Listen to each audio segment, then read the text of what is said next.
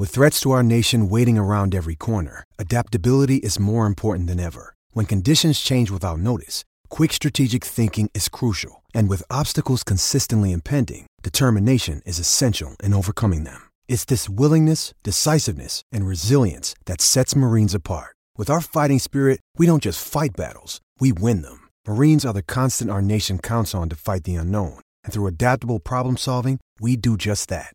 Learn more at marines.com. Let's look at the Nuggets. They have got to be the hottest of favourites going into the final playoffs. And where you rate this side, coached, of course, by Michael Malone, who's done a terrific job with them. But and he would not want anything to happen to Nikola Jokic in the next week or so. Potentially, and I'm going to make a big call here, since Larry Bird, perhaps the most influential white basketballer? Huge call, and I respect that because I think it's a good call, Smithy. And again, like the team, as I say, are criminally underrated. So is Nikola Jokic. That dude is insane. In that series against the Lakers, he averaged 27 points, 14 rebounds, 11 assists. He's a 7-foot player, and he's averaging those numbers. It's absurd. And he's such an unselfish guy, such a team-first guy. And like he is just like for any franchise, he is just the model player you want to lead your franchise on and off the court.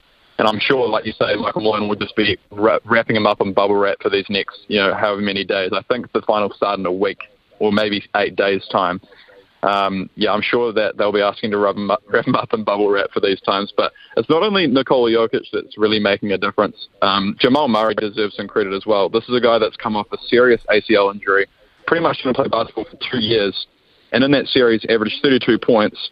He shot over 50% from the field, over 40% from three, and over 90% from the free throw line. Only 11 players have done that in playoff history. And this guy's just come off a serious ACL injury.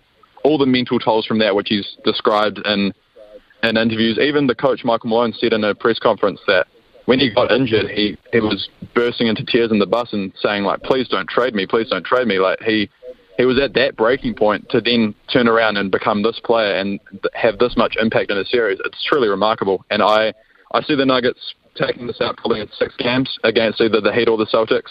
Probably the Heat. I think they're just, there's no major flashy superstars in that team, which is cool to see because, obviously the NBA has been controlled by this narrative that it's a superstar league and the superstars control the narrative. Yes, Nikola Jokic is a superstar, but he doesn't want to be. He just wants to, play basketball and then go home to Serbia for the summer and just hang out with his horses that he trains. He's just the most down-to-earth dude who just completely dominates every player that goes up against him. So I would like to see them win. I think they deserve it. They've built a really good culture and a roster over these last 6 years, and I think they have a really, really good chance to do it.